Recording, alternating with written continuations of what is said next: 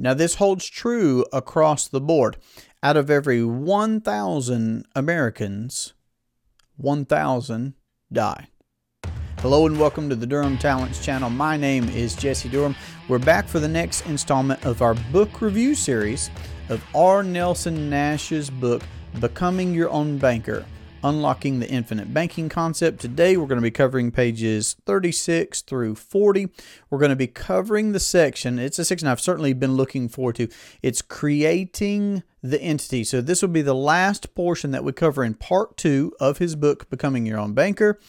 We've done a lot of groundwork, and we cannot negate that Nash points out, and I'll even reiterate before we're done again, the bedrock foundation of everything that we've covered so far is so pertinent, so necessary. We cannot jump over that to get to creating the actual entity that we're going to use for privatizing a banking system in our lives. It's absolutely necessary. But here we are. The rubber is meeting the road. We have been working up to this point, of course, making our way through the book.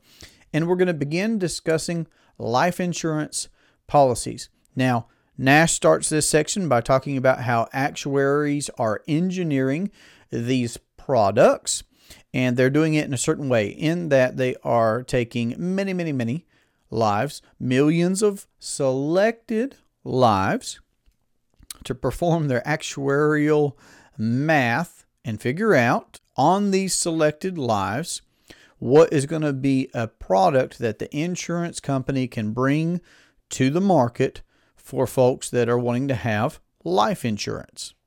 And on page 36, Nash has a graph that we're going to reference. So if you want to look up page 36, he is sharing a 1958, yes, that one's a 1958 Commissioner's Standard Ordinary Mortality Table, CSO, short, it's going to be CSO table. That one is from 1958.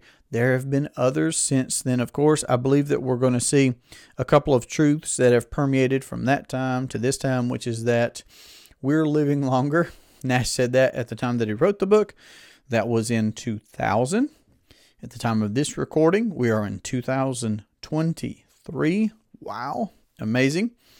But that has been a trend that the lifespan has lengthened. And these CSO tables, they are operating on a theoretical lifespan. He has to age 100 on this particular chart. You can have to age 121 based on the products that are currently offered now, these whole life products that companies offer.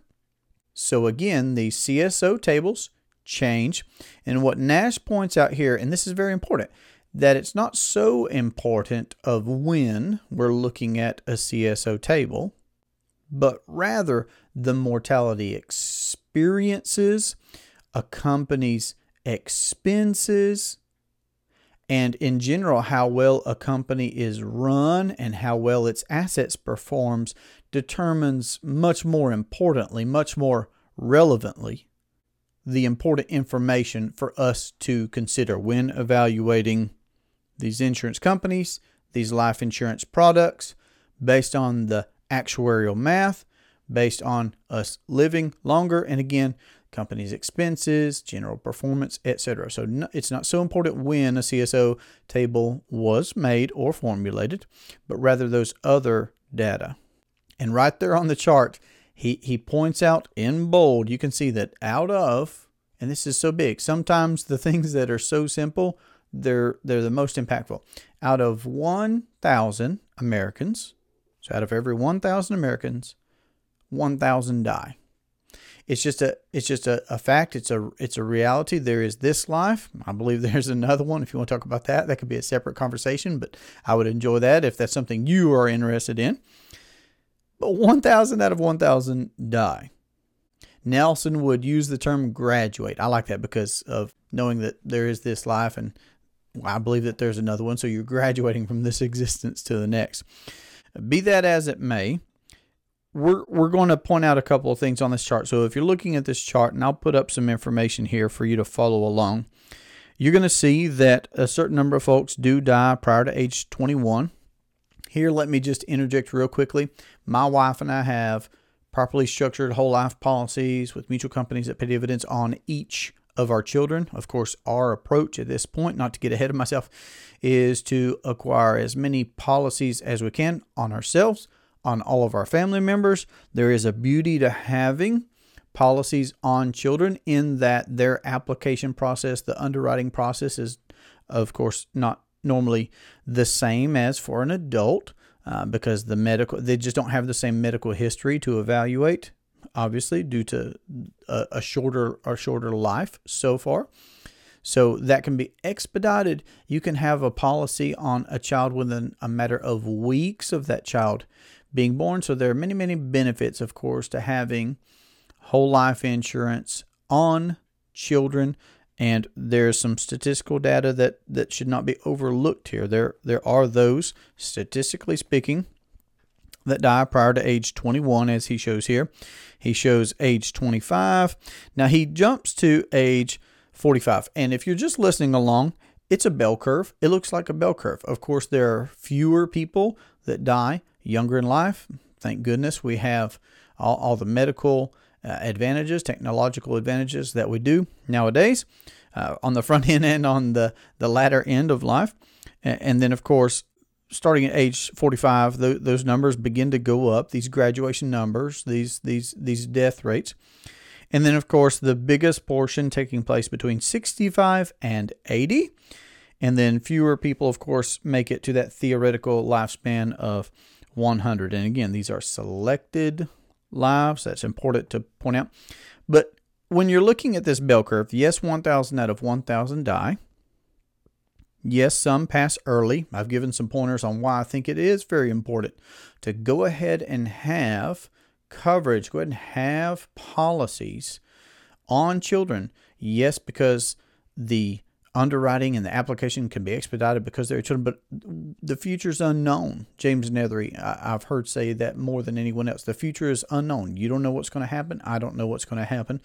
But if we can get policies now on our young children before perhaps other health issues or what have you develop, that's great. You can already own those assets. That's a beautiful thing. But to start pointing out some other metrics here, at age 45, 900 out of the 1,000 are still alive. Now that's 45 years old. It's important to think about what that age in your life has looked like or could look like, depending on how old you are now, of course, while we're considering these concepts. But 9 out of 10 are still alive. And a quarter of the folks will die during those prime working years. Now, why is that important? Well, because we're talking about insurance. So if 1 out of 4 will die between, and this is approximately, again, these tables have changed before, they're going to change again, but let's look at the truths here that we can still see. If between the ages of 45 and 65, some very prime working years, for sure, if 1 out of 4 is going to pass, how beautiful would it be if from childhood you had properly structured policies on yourself, or if you acquired those for yourself, of course. That way you could have, and again, I don't want to get ahead of myself because we will continue to reference back to this illustration and to these truths from this illustration. If 1 out of 4 is going to die in their prime working years, of course it behooves us to have guaranteed protection and coverage for our loved ones because of that financial loss that they would experience from us graduating during prime working years. Okay, now let's keep going. From age 65 to age 80, we're going to see that 3/4, okay, so 3 out of 4 will still require income after 65. Now, I'm going to point out here, I'll just go ahead and plant the seed now. I'll come back to it. These can be prime income earning years. That's right. I'm talking about after age 65, prime income earning years. But not only that, we see here that 3 out of 4 are actually going to require income after 65. So you're going to require income. They could be prime earning years, 3 out of 4. And then after age 80, we see that 1 out of 4 still require income after age 80. So after 80, we're seeing that 1 out of 4, that's a good percentage, is still going to need income. So I certainly can remember the time being young enough that 10 was a big age. 10-year-olds were big kids, okay? You probably do too. I can remember thinking that, wow, those 20-year-olds, they're adults. And then I can remember hitting 30 and thinking, I think I might just have become a man, become mentally mature enough to call myself a man. Maybe not. Maybe by 35. Okay, but you see what I'm pointing out here, that the time is going to pass either way, that these are some very important considerations for us to consider. Considerations to consider. Do you like that? I mean, consider the humor there. Okay. Moving on, there are so many important aspects to recognize, to consider, to evaluate, and to plan for right now. And I'm sure that you are. I mean, we're doing a book review on becoming your own banker. But here we are. So lots of lessons in looking at this CSO table and considering different points along the way. Now, let's come to this age 65 and beyond, for example, because Nash begins to talk about retirement in this section of the book and his thoughts on it. We'll cover some more later. I'm going to have to put it in your lap. The history behind this, I'm going to encourage you to look in the direction of Bismarck from Germany, first of all, because what we're seeing is that after a war, for example, there is an influx of young men and women looking to enter the workforce. The idea behind this retirement concept was to, push the older folks out of the way to make room for these younger folks that are coming into the working space. Let the older folks start to kick back and relax. And here I'm probably going to go ahead and reference some great reading that I've enjoyed recently, and these were connected to suggested readings from R. Nelson Nash himself in this book. I've currently read Anatomy of the State. This is by Murray Rothbard. Very, very interesting. Looking at the state, because I'm referencing here now Germany. At a particular point where this idea of retiring, once you hit this age, regardless of your abilities, regardless of your desires, that's just what you're supposed to do is play golf and drink sweet tea or what have you. There are many lessons there because I'm referencing Bismarck from Germany. I could also point to FDR here in the United States, Franklin Delano Roosevelt. And what happened there. There's actually some mention of the New Deal in Rothbard's book, Anatomy of the State. Also recently, I have read The Pension Idea, and I don't want to mispronounce this name, but this is by Paul Poirot, Poirot. Great information there. And of course, you could tie the pension idea right along in there with some other concepts like Social Security. Nash points out it's not going to make it. And that's its own conversation to be sure. And of course, now we have other government, again, going back to the state. Okay, we have other government qualified programs where we're encouraged. Yeah. Through your working years, put your money here. Don't touch it for the next 10, 20, 30, 40 years, right?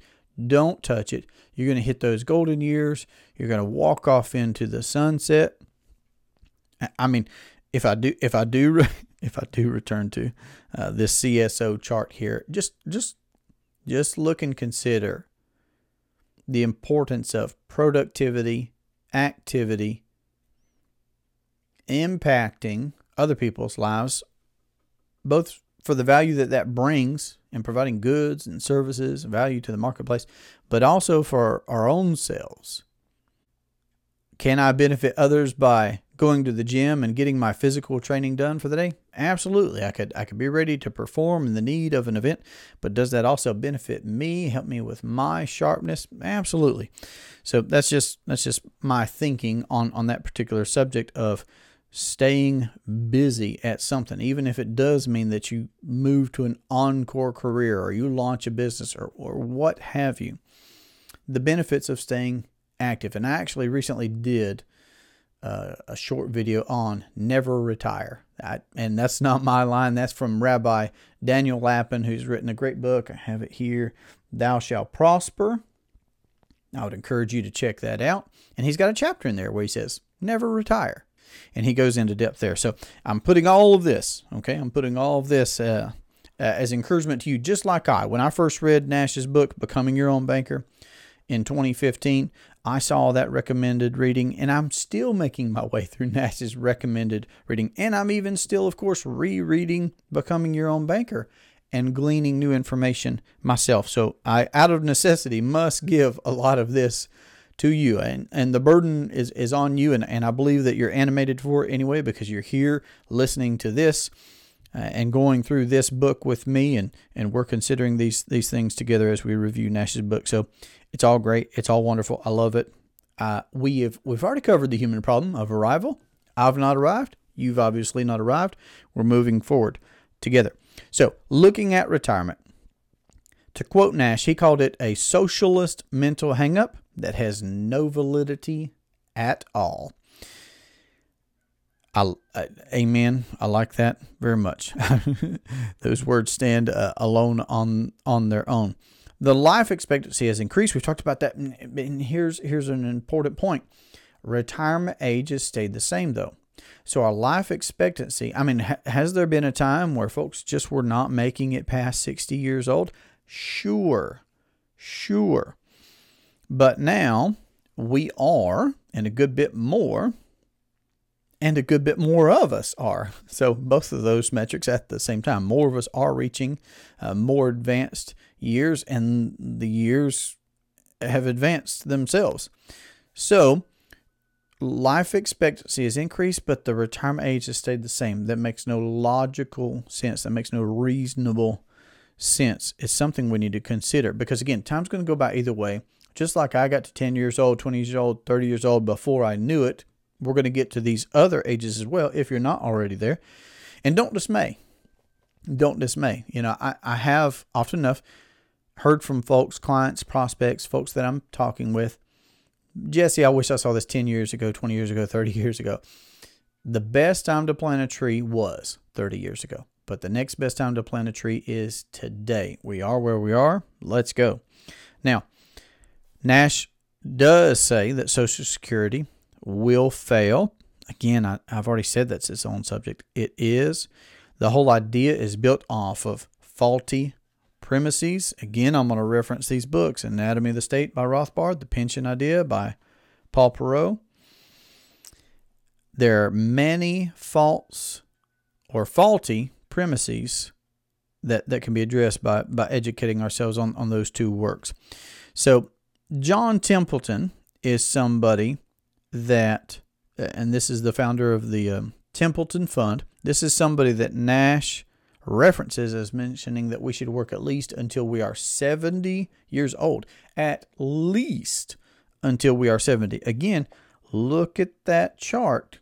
3 out of 4 are going to still require income after 65. So he's talking about keeping working. And again, many great reasons why we would consider doing such a thing. So again, I'm not telling you retire, don't retire, but I am asking you to consider the things that I was encouraged to consider when I first read Becoming Your Own Banker back in 2015, because I was a high school teacher at the time. And that meant that I knew exactly how many years I would be working in that system. I knew exactly when I was supposed to retire. I knew exactly, the programs and plans that I was supposed to be, and I was contributing into state retirement. Again, something that I could not control. I wasn't asked if I wanted to contribute, 6% or whatever it was of my income to the state to handle. I wasn't asked that. That was compulsory. And, we were encouraged to do the 401ks and everything else. So what I don't want to overlook here is that 3 out of 4 folks are going to require income after 65. And those can be our most productive years? Why would we stop doing what we've spent a lifetime getting great at? Or why would we relinquish the opportunity to pursue a new dream or goal and be stagnant in that way, knowing that 3 out of 4 of us are going to need income, and knowing that those certainly can be our most productive years? And when I was making my way and preparing for this conversation with you on this particular part of the book review, I'm sure we could come up with many. Okay, I thought of some from Scripture. I mean, wasn't Moses? He was 40 years old before he was ever called to start going to Egypt and freeing the Israelites. So incredible. But I thought about Colonel Sanders, we would say. Mr. Kentucky Fried Chicken. I mean, he was in his late 60s or 70, whatever it was. He was in his advanced years of life before he started building that business of getting his recipes out there, getting a system in place of bringing the Colonel's Chicken to the world. And now that's an international company. And I'm just saying that there's a lot to consider there, and I hope that you will take advantage of it like I am still taking advantage of it my own self. Now, let me interject here that the conventional financial propaganda is going to say that, well, we only need insurance from 20-something to 60-something, let's say. After that, your nest egg and your assets and your investments and all this other stuff. Oh man, there's so much to question right there about those ideas and concepts, right? But it'll be purported to us that we only need insurance during those years, and you should buy term and invest the difference. That's probably not a new saying to you, but consider what Nash points out here in his book. He says most people, and on this particular chart, it's showing that 3 out of 4 are still requiring income after 65, so they're still alive. So 3 out of 4, 75%, are going to die after age 65. So right at the time where, if you're following that route of buy term and invest the difference, right when it's most likely, right when it's most probable, you're not going to have coverage, you're not going to have protection, you're not going to have that guaranteed tax-free windfall from insurance to your heirs or to your beneficiaries. So not only, do most die after 65, and there's that issue of, well, you could have a tax-free transfer of wealth to the next generation, but also you're going to need income after 65. And what have those investments and assets done? I don't know. You don't know. I don't know what those are going to do if we participate in those plans or programs. I don't know what they're guaranteed to do 10 years from now, 20 years from now, 30 years from now, 40 years from now, and you don't either. Okay, now let's talk about life insurance, because the title of this section, of course, is Creating the Entity. And so we're needing to look at how insurance products are built by actuaries, what that science looks like. We do need to consider the propaganda that we're supposed to retire at 65. We need to look at what conventional finance is saying. Now let's consider these different insurance products. Now Nash puts out another diagram. This is going to be on page 38, where he's showing on a spectrum single premium policy life insurance to 20 pay life policies, life paid up at 65, ordinary life, and term insurance policies. And he's showing this spectrum of different products, and lots of companies offer lots of products. And he does also point out that along that spectrum, there can be something that occurs, which is where a policy has its tax treatment change, and it can become a modified endowment contract, MEC, a MEC is how we will refer to that, a modified endowment contract. And it's still a policy. It's still a contract between an individual and an insurance company, but many things change. Suffice it to say that the tax treatment of that contract changes. So, looking at this spectrum, it's important to know that all calculations for these products are based off of a single sum amount, meaning whether I want a term insurance or 20 pay or what have you. When a company gives me a premium, that premium amount is going to be based off of, well, what would it cost us to cover Jesse for this allotted time, whether that's my whole life or the next 10 years if I'm getting term insurance, or what's that going to cost us? What's the actuarial science behind that based off of his age or his medical history, or just all those different things that you go through in applying for insurance, and what's his premium amount going to be. So the idea there, of course, is, conventionally speaking, when it comes to insurance, is get as much death benefit as possible for as little premium as possible. As much death benefit as possible for as little premium as possible. That's the conventional approach to getting insurance. Now, term insurance is the oldest. So insurance goes back over 200 years. 200 years. And that's what Nash said, of course, at the time of the writing. That's been another couple of decades till now. So all was term, meaning that if you died during that term, during the time allotted for that contract, then your heirs or beneficiaries or whoever would receive a death benefit. Okay. And now there are these other several products that are offered and some others that we'll mention here in just a second. But insurance is over 200 years old. That's important because when we do start to talk about the whole life policies, of course, we're going to see that, well, the tax code, the IRS, all that came to be in 1913. So life insurance has been around much, much, much longer than the tax code and et cetera.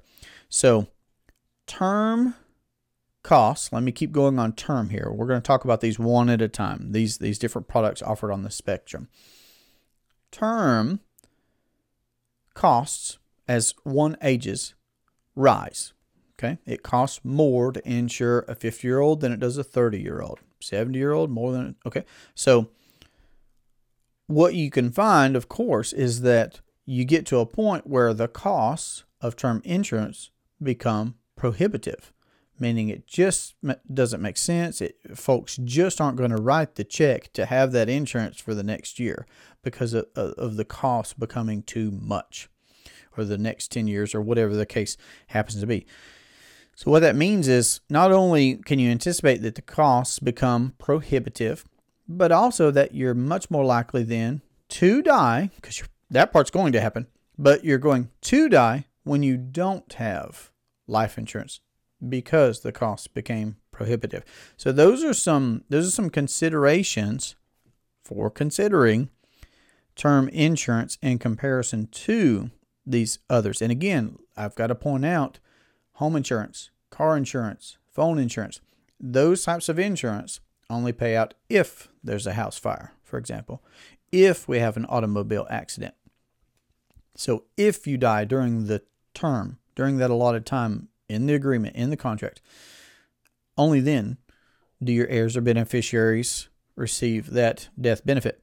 Now, ordinary life doesn't focus on if you die, it's when you die, because 1,000 out of 1,000 Americans, right? So ordinary life pays when you die, or unless you reach that 100 years of age or that 121 years of age, depending on which product you have. If you reach 121 years of age, that policy will endow. And if you're still living, the insurance company is just going to give you directly your death benefit, the face amount of that policy. And Nash points out, if we're going to discuss ordinary life now, Nash points out that it's a misnomer to have used that name of ordinary life, that it's a misclassification. He says that it was much more like, and I quote, a banking system with a death benefit thrown in for good measure. So that's a quote from this chapter, because this is just what he began to realize, of course, that this product that had been around for so long, when it was really evaluated as an entity itself, that it had banking functions to it. That this type of a contract, because of the death benefit and the cash value and all the things that we're going to continue discussing, it had these banking attributes to it. Now, let me interject here a little seasoning for what I just said, because I've heard more than once James Nethery say that life insurance doesn't come any other way than with a death benefit, because it's life insurance. So we're getting ready to talk about really focusing on the cash value, building up a high cash value in a policy if you're going to have it properly structured, okay, by an experienced professional. If you're going to have it properly structured for implementing privatized banking, for implementing the infinite banking concept, there's a bigger focus on cash value than the death benefit. But life insurance doesn't come any other way than with a death benefit. So just a little yin to the yang, just a little light to the dark right there, just a little perspective on the dichotomy, and really just a description is what we're going to get to of these different parts of a policy. Cash value, death benefit, etc. But Nash points out that he realized the banking potential with such a policy. So he was saying it was misclassified. It should have just been a banking system with the death benefit thrown in for good measure. Now, the story that he gives us here is about the potato, which is terribly interesting because he's talking about the Spanish conquistadores. We would say los conquistadores. And they came from Spain looking for gold in the New World. And just for one example, they found potatoes. Now, these potatoes were taken back to the quote-unquote Old World. And there, they were accurately determined to be part of a poisonous plant family. And indeed, we've raised pigs on our property here before, for example. And I found out at that time that we were not to feed, because we have a garden as well normally here. And I was told for sure not to give the greens, for example, from our potato plants to the pigs. It's poisonous. It's poisonous. Potatoes, they're great. I love a baked potato. And that's great, but the potato itself does come from a family. I'm not even going to bother trying to say the name, but it comes from a family of plants that are poisonous. There are multiple poisons that could be procured from the family that potatoes come from. And yet, what Nash points out is that, well, they were looking for gold, the conquistadors were, found potatoes, brought it back. It was misunderstood. It was, misclassified. And now, well, at least at the time of this writing, he was pointing out that in 1 year's time, the value of a potato, 1 year's potato crop, is worth more than all the gold in the Western Hemisphere. Let me say that again. Conquistadors were looking for gold. One thing that they found, just for an example, is potatoes. Potatoes were brought back. They came from a poisonous family of plants, misclassified, misunderstood, scorned, okay?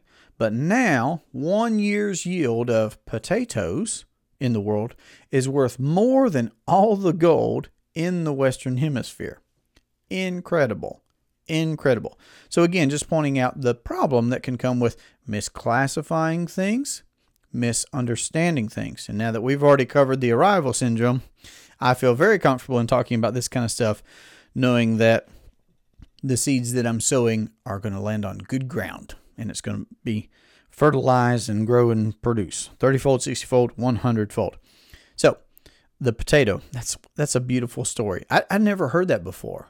And again, even though I'd known that from having pigs and a garden here on our property, I'd never looked at it in that way, that detriment that can come from misunderstanding something. That actually makes me think of the quote that you may have heard me reference before. It is Will Rogers who says, the problem isn't so much what Americans don't know, but it's what they think they know that just ain't so. So the grain of truth that, yep, the potato did come from a poisonous family of plants, but now it's also just a staple in so many places. And Nash talks about the potato plague or blight in Ireland, for example, and what a devastation that was, that led to starvation because we'd even swung the pendulum so far as to become reliant, or at that time, and those folks had become reliant upon the potato. All right, now we get to looking at these policies, looking at these different products for the purposes of implementing the infinite banking concept. So let me give you some details, some concise details from this section. One is the shorter the payment period on a policy, the better suited it is. Nash says that. And I do believe that that merits discussion, because you could quickly say, well, the shortest payment period. Well, what about a 20-pay life? And I'm certainly not going to say that a 20-pay couldn't be appropriate for someone. Again, that's why it's so important to talk to somebody, work with somebody who personally practices this infinite banking concept when you're looking to implement this. But he does say that there's a better suitability with a shorter pay policy. I would also add some perspective to that point by asking the question, because some folks will say, well, okay, I want to get the capitalization phase too short is the problem. And remember, we've already covered it. One of Nash's key principles is don't be afraid to capitalize. So an appropriate capitalization is a necessary principle to approaching this. Now, do we want it to be as short as possible? Absolutely. Of course, I'd like it to take as little time as possible to have an asset that I own get through a capitalization phase, and now we're experiencing yields and greater utility and whatnot. Of course, but it should also be appropriate is what I'm saying. So there's the dichotomy. So we're not afraid to capitalize. And my question along that train of thought is going to be, once you realize that premiums should be looked at as deposits. I've never made too many deposits into any of my accounts. Have you ever made too many deposits into any accounts that you have? No. So we can't have too little access to money. We can't be afraid to capitalize. So how long would you like to be able to make deposits into your own privatized banking system? For this amount of time, this amount of time, this amount of time, more, or your whole life? Okay, that's what I'm trying to provide there. Another point that Nash brings up here when looking at these products for IBC purposes is we do want to get as close to the MEC line as reasonably possible, but not cross it.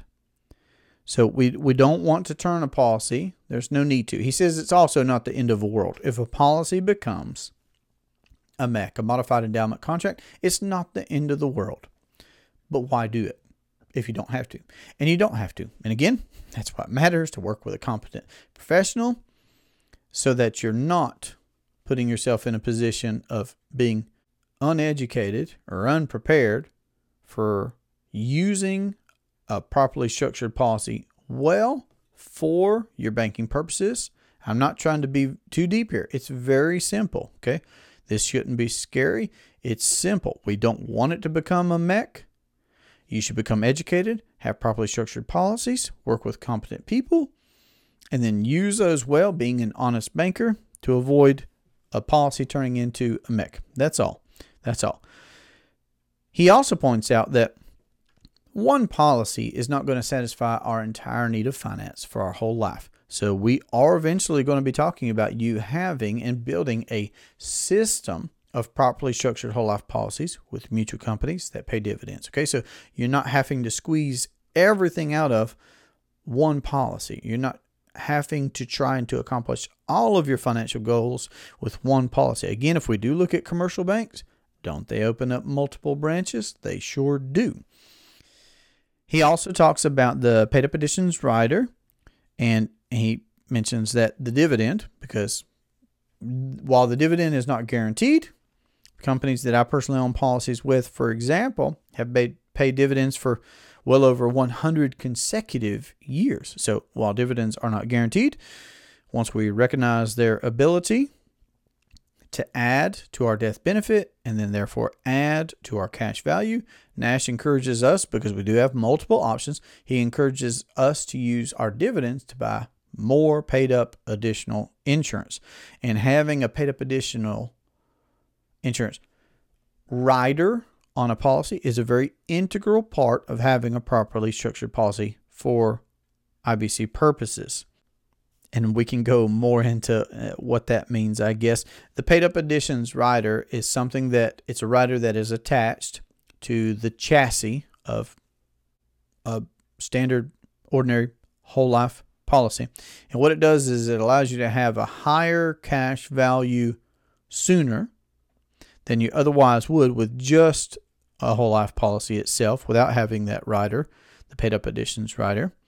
And of course, over the long range, it's going to add to your death benefit as well.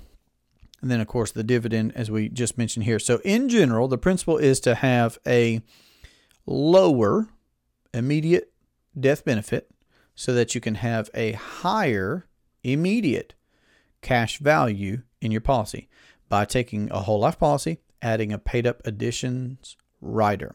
Now, conventionally, again, let me point out that it goes against what we're conventionally told to do. What we're conventionally told to do is pay as little premium as possible for as big of a death benefit as possible. Here we're saying, well, we're going to focus on premiums. We want to have a high cost insurance. We want to pay as much premium as is appropriately possible for us. As much, you heard me right.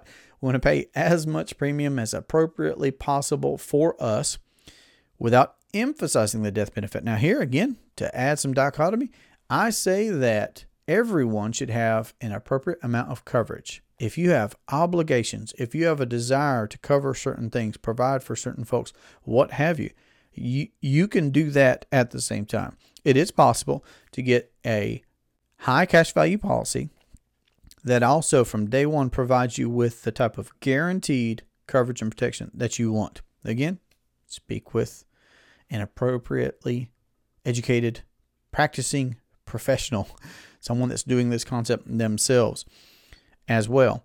So lower death benefit, higher cash value.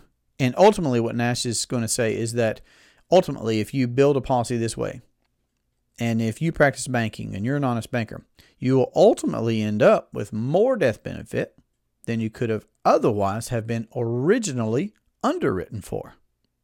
Because between the policy itself, the whole life policy itself, plus the paid up additions rider, you can have it all. You can have a high cash value from the start to the point where you can access even the majority of the value of your premiums via a policy loan against the cash value of your policy from year one. Access the majority of the value of your premiums even in year one. And then, of course, over the course of your lifetime, still have such a strongly built policy to where you end up with more death benefit eventually than you otherwise would have been originally underwritten for.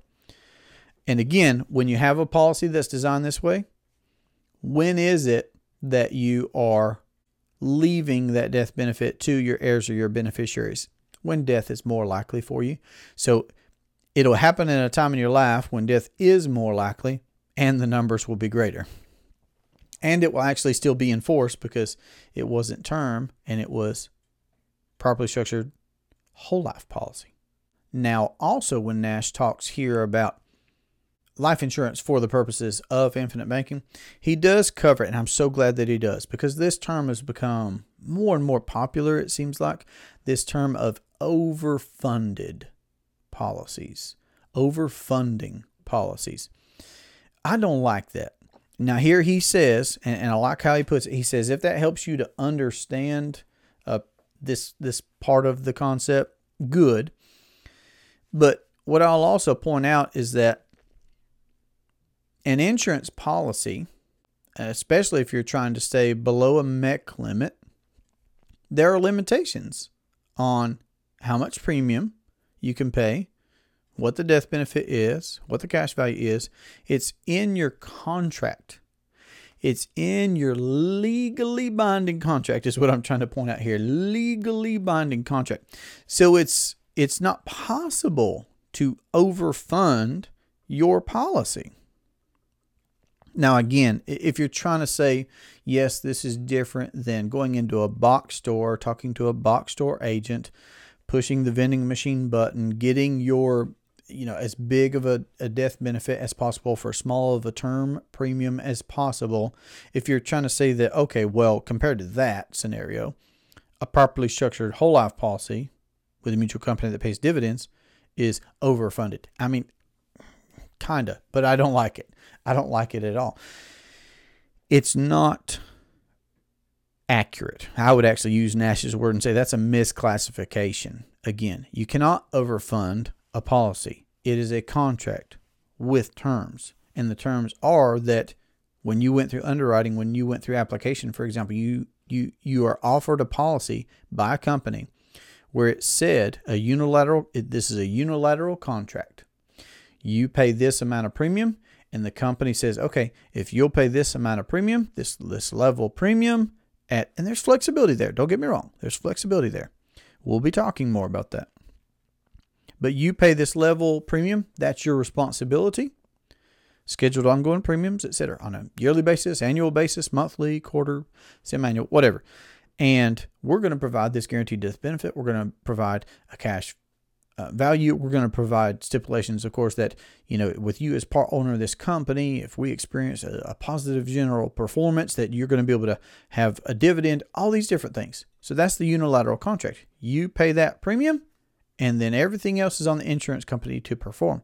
Well, you can't overfund that. Now, I've already said, yes, we want high cash value policies. So we're building these policies in a particular way. And when I have a phone call with someone, or I'm meeting with someone and they're in our process, we have a talk. We have more than one talk about their particular financial situation, because a policy should be built for the individual's short-term goals. No question. I started using my first policy in my first year. In fact, after my first month of owning a policy. And my wife and I started tackling our student loan debt. But of course, I'm going to refer back to Nash's, one of his key principles of thinking long range. You can't just build successfully for the short term and a true infinite banking policy. There are plenty of folks that try and take some of this too far, and they'll try and say, well, I want to have such a high cash value that I'm going to put 90% of my premium into the paid up additions rider and only 10% in the base. Well, how does that provide you with what we've already discussed? Meaning, how's that going to provide you with, over the course of your lifetime, the type of death benefit that you couldn't have been underwritten for?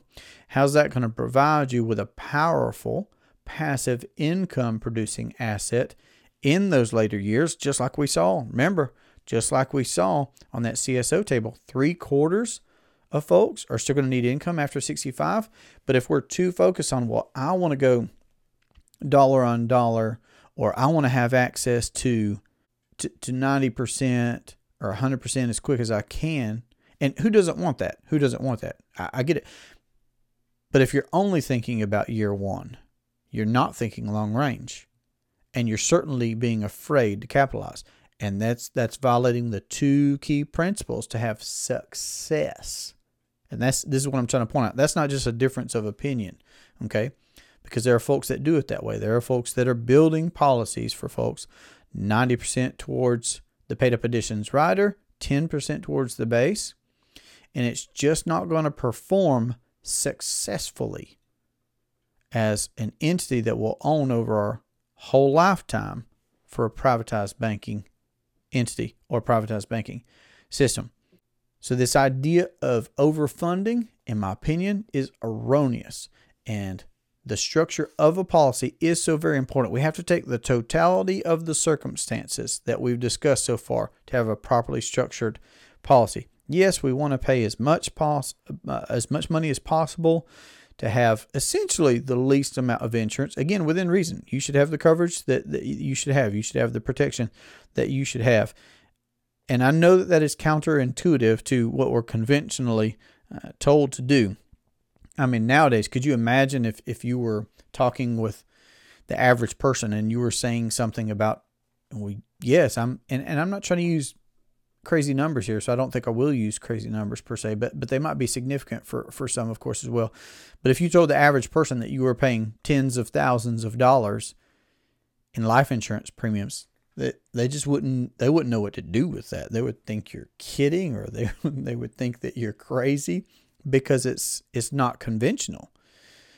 And I know that there are people that pay really big numbers, but again, I'm not trying to focus on that. I'm just trying to say it's unconventional, it's counterintuitive, and Nash is literally giving us the aspects that we should be aware of so that we can own a properly structured policy with a mutual company that pays dividends, so that we can have this entity that he's described that we can use to account for our need of finance in our households, our businesses, as investors, whatever it is that we happen to be doing. And he gives another great story here about Christopher Columbus. And I love how Nash puts this information in his written book for us to consider. He talks about how Christopher Columbus leaves the old world, of course, looking to go to a new route to get to India. He particularly wanted to get to India for commerce and trade and business and what have you. And he lands somewhere in the Caribbean probably, but he lands in the New World. And what does he do? Because he was heading to India, or at least so he thought. So he decided to take the long route, right? But he called the folks there Indians. Now, that was not correct, but the name stuck, Nash points out. The name stuck. And then he also talks about how that just leads us to have wrong conclusions, to be limited in our thinking. Again, we see another example of a misclassification. Those North Americans were not Indians, from India. And finally, he points out there that words are powerful things. Words are powerful things. That name did stick. So as we're looking at what Nash is teaching here in his book, and he's exposing us to the idea that we can become our own banker, and that we can have these types of entities by selecting from conventional products. Life insurance, again, it's more conventional than our tax code here in the U.S. because it predates it. So talk about conventional, but the thinking, the misclassification, the misunderstanding, the misnomers, the limited thinking, okay, that's what's detrimental. So for those of us that want to become our own bankers, the entity that we want to have should have these descriptions, of course, that Nash has given us.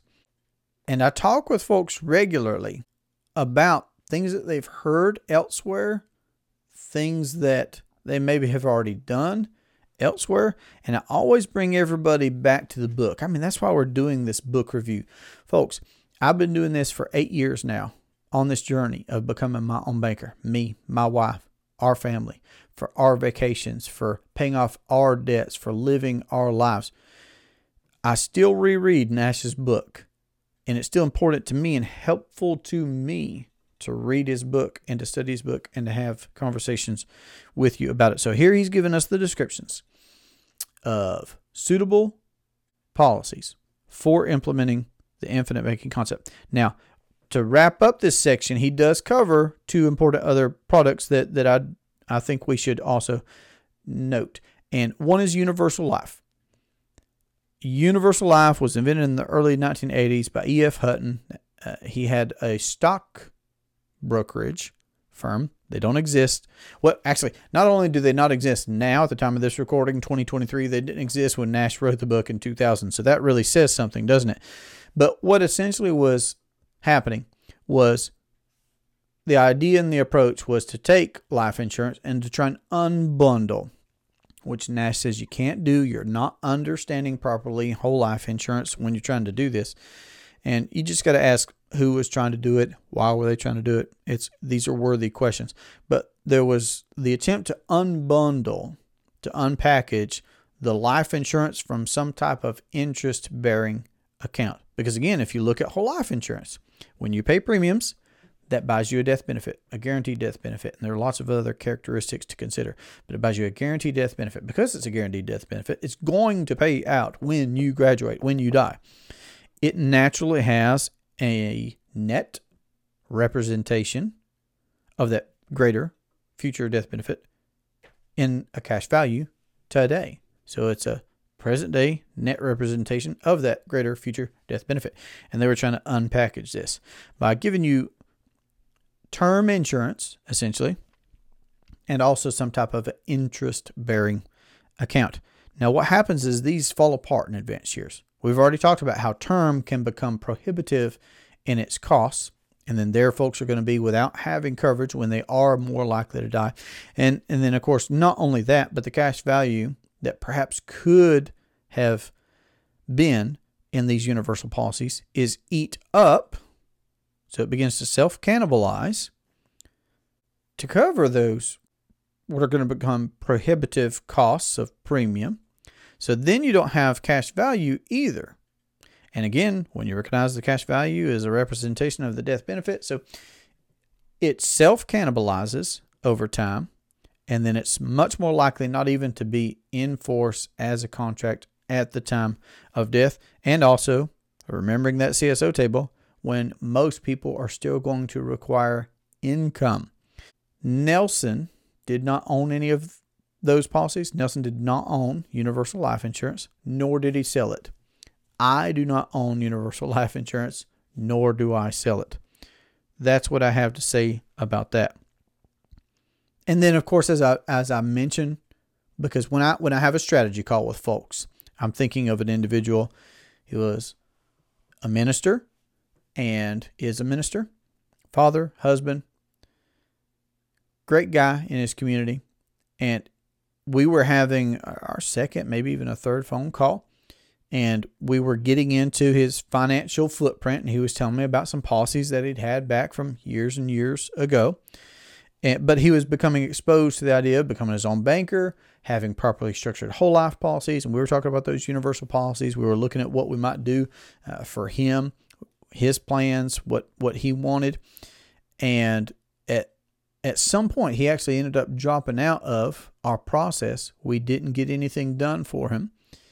And I learned not too long thereafter, certainly within a year thereafter, that he'd actually been diagnosed with a cancer. And of course, just that changes things. So my only point here is not to scare folks, but just to say, I don't know what the future holds. You don't know what the future holds. Okay.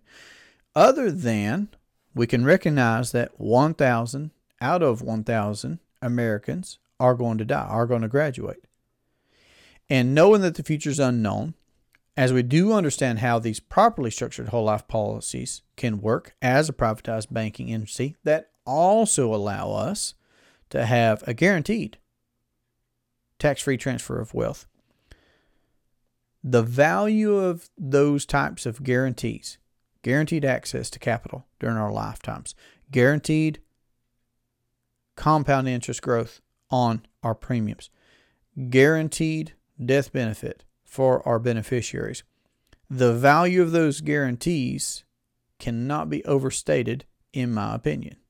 Now, another product that Nash mentions is variable life. And variable life was invented by Equitable Life Assurance Company. This idea here was life insurance with a side fund of mutual funds. Now, interesting things about mutual funds. I'm going to give you Nash's recommendations on becoming educated in mutual funds. One, there are more mutual funds than stocks. Now, just think about that statistically. There are more mutual funds than there are stocks. And that no mutual fund is better than its manager. So I'm not saying have mutual funds, don't have mutual funds, but just know that there are more mutual funds than there are stocks. What does that indicate? That spectrum or that variety or that volume of stocks that are out there. And just recognize that those mutual funds are associated with the manager and they can't be better than that manager is. And then Nash does give some suggested readings. So he suggests that we read The Truth About Mutual Funds. He also suggests that we read the book The Battle for the Soul of Capitalism by John Bogle. Bogle was the originator of the Vanguard Fund. Very interesting point. And then finally, and perhaps my favorite, The Pirates of Manhattan by Barry Dyke. I've listened to Barry Dyke multiple times. Very, very interesting gentleman. Very studious. Highly recommend his his video content, his books, etc. You can find him online as well if you want to know more about what he's done and where he's taught. So again, ultimately, when it comes to variable life, Nelson didn't own it, did not sell it. I do not own any, and I do not sell any. I literally practice what I preach. And then I'm gonna quote Nash's last line in this section. He says, "The tragedy of our times is that the life companies never spent any time on understanding dividend-paying whole life insurance and teaching the buying public its characteristics." So let's not misclassify. Let's not misunderstand. Nash is saying the life companies themselves aren't seeing it for what it could be, for an entity, a private asset that we can own and control to use to account for our need of finance. And certainly the buying public doesn't know. But here we are. We're talking about it.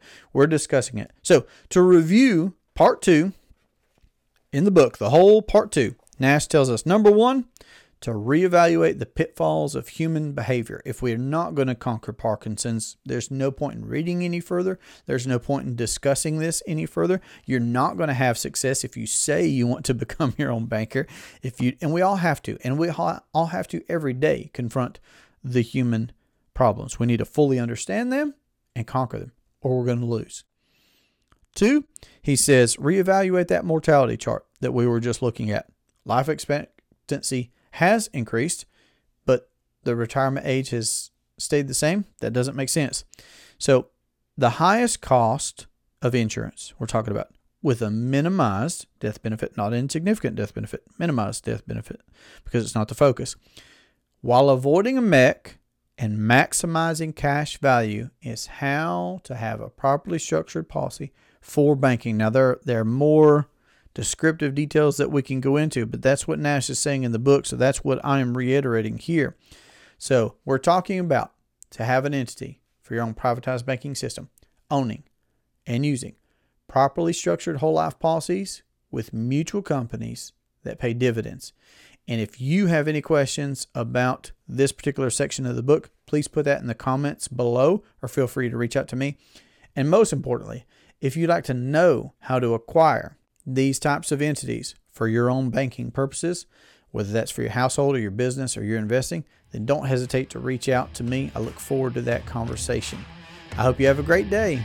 Thanks for being here for this part of our book review. I'll be putting out the next one soon. Take care. Today we're going to talk about how you can how to make your and own your very own. No, you own your very own. Today we're going to talk about how to own. So for every 1,000, pertinent. So again, these CSO chain, now let me interject here that the conventional, now also when Nash, That's it, Jesse.